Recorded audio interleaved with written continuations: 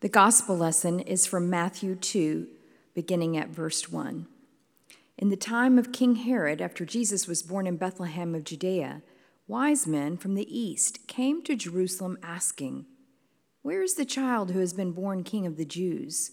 For we observed his star at its rising, and we have come to pay him homage." When King Herod heard this, he was frightened, and all Jerusalem with him. And calling together all the chief priests and the scribes of the people, he inquired of them where the Messiah was to be born.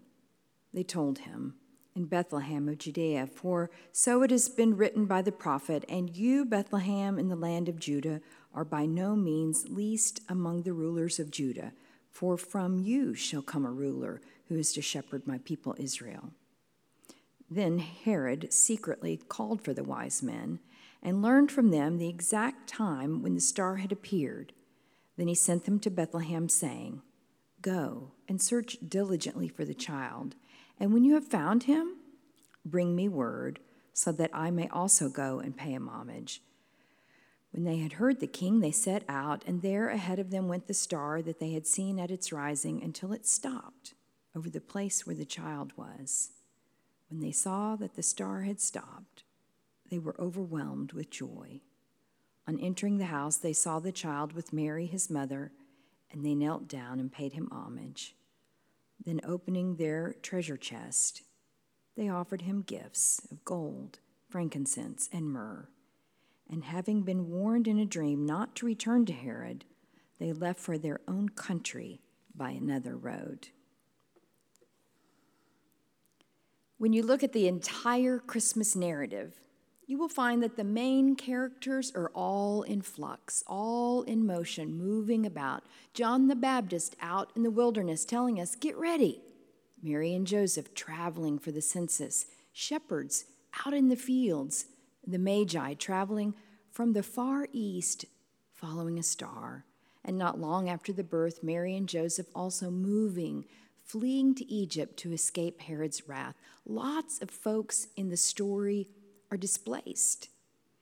The wise men, or astrologers, or magi, whatever you want to call them, seem to be the furthest from home. I picture them pitching their tents at night, tracking the movement of the constellations, plotting where to go next. They're searching, they're seeking.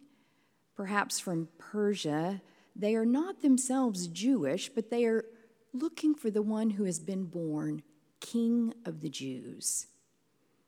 Now, it makes a lot of sense that the first place that they stopped to look for this newborn king is in King Herod's palace in Jerusalem. Someone from Herod's family ruled this region for 150 years.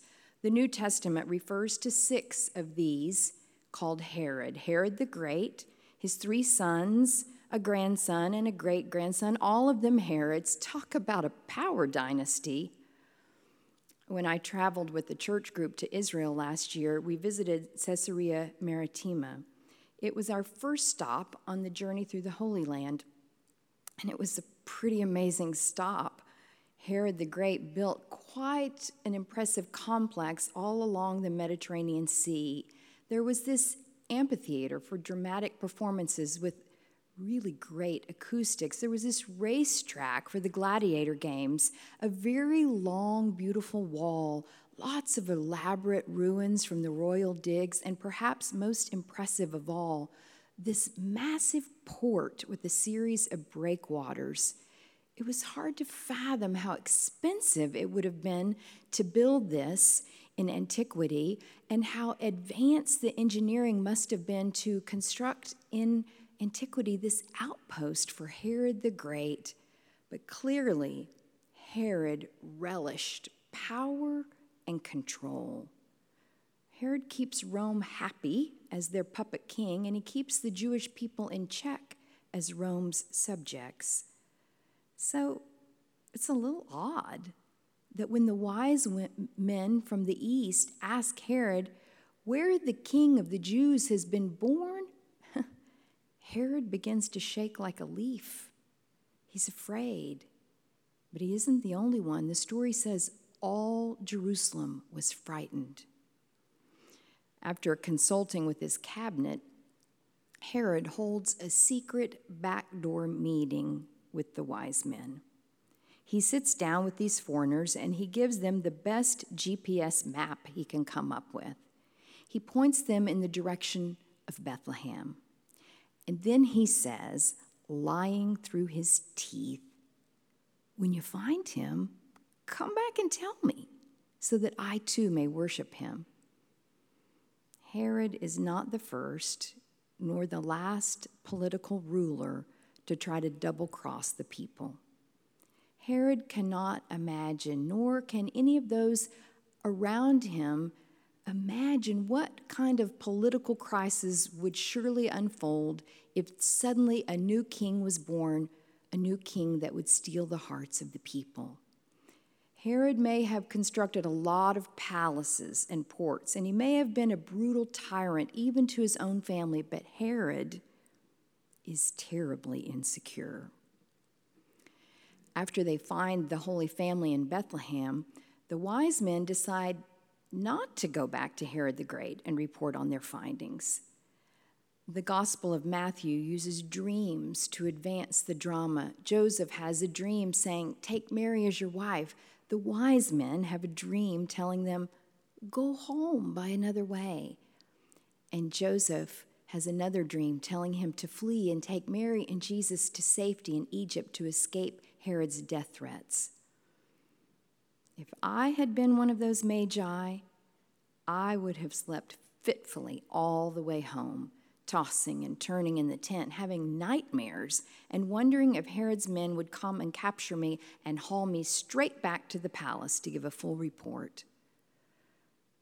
I wonder what gave them the courage to take a different route.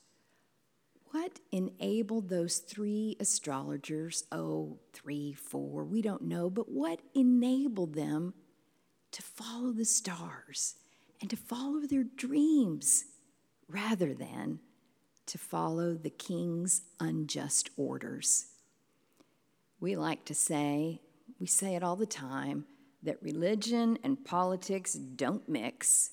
But here at the beginning of the story of Jesus, a political ruler, King Herod, makes his way right into the baby book of the Savior of the world. The wise men meet Jesus, and then they go another way, not the way of power and prestige, but some other way. And later in the Christian story, those who follow Jesus will be called those who are on the way.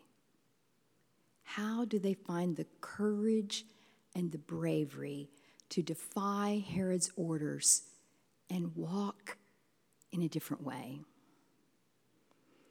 In recent months, we have been hearing lots and lots of stories about folks who have attempted to create a more just society for all of God's children in our day. This past week, I listened to Krista Tippett interview Brian Stevenson. Krista Tippett is a journalist who studied Christian theology, and Brian Stevenson is the author of the book and movie Just Mercy. Brian grew up in the South, in the church, and when Brian went off to Harvard to study law, he himself had never met a lawyer. Brian used to travel to Detroit and was sometimes invited to go and visit with 3 women who had been active in the civil rights movements in this country in the 1950s and 60s and 70s. And one woman, Mrs. Carr, was the brains behind the Montgomery bus boycott. Another in that group was a white woman named Mrs. Durr, who was the wife of the attorney who represented Dr. Martin Luther King. And the third woman in the group was the famous Rosa Parks. Mrs. Durr would invite Brian to come over and join them on the front porch, but she told him he had to sit and listen and not talk. And so the women would share their stories and their memories, and mostly the women would talk about all the work that still needed to be done to create justice. And one day, Rosa Parks turned to Brian and she said, "Well, tell me what you're working on. Tell me about this Equal Justice Initiative." He looked at the host to see if he could have permission to briefly speak. She nodded, and then he said, "Well, we're trying to end the death penalty. We're trying to help people on death row. We're trying to challenge the conditions of confinement. We're trying to help the mentally ill. We're trying to help children. We're trying to help the poor." And Rosa Parks said, "You are going to be tired. And the other woman said, "That's why you've got to be brave. Sometimes we who call ourselves Christians struggle to be brave. We look around and we see the injustices of our world: underage sex trafficking, lack of adequate facilities for people living with severe mental illness, children harassed on their way to school because of their skin color, discrimination that is based on one's religion. I don't know what those wise men did once they got home, but what I picture is that they became advocates for justice for all of God's people. I think Matthew gives us a clue to the whole Christian journey when Matthew says they took another way home. It was more than a geography note. It was a snapshot of the landscape of their hearts, of their lives. They had seen something in that house where Jesus was still a baby in the crib that made them brave. What do you suppose it was? When we get to that part of the story, there are no words, only actions.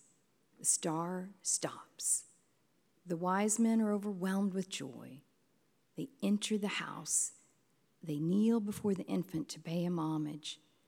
They open their treasure chest and they offer their gifts to the real king. Before the infant Jesus, they offer gold and frankincense and myrrh. And Barbara Brown Taylor tries to imagine if there was dialogue between Jesus' parents and the wise men as they pack up their backpacks and get ready to go home. What would it have been?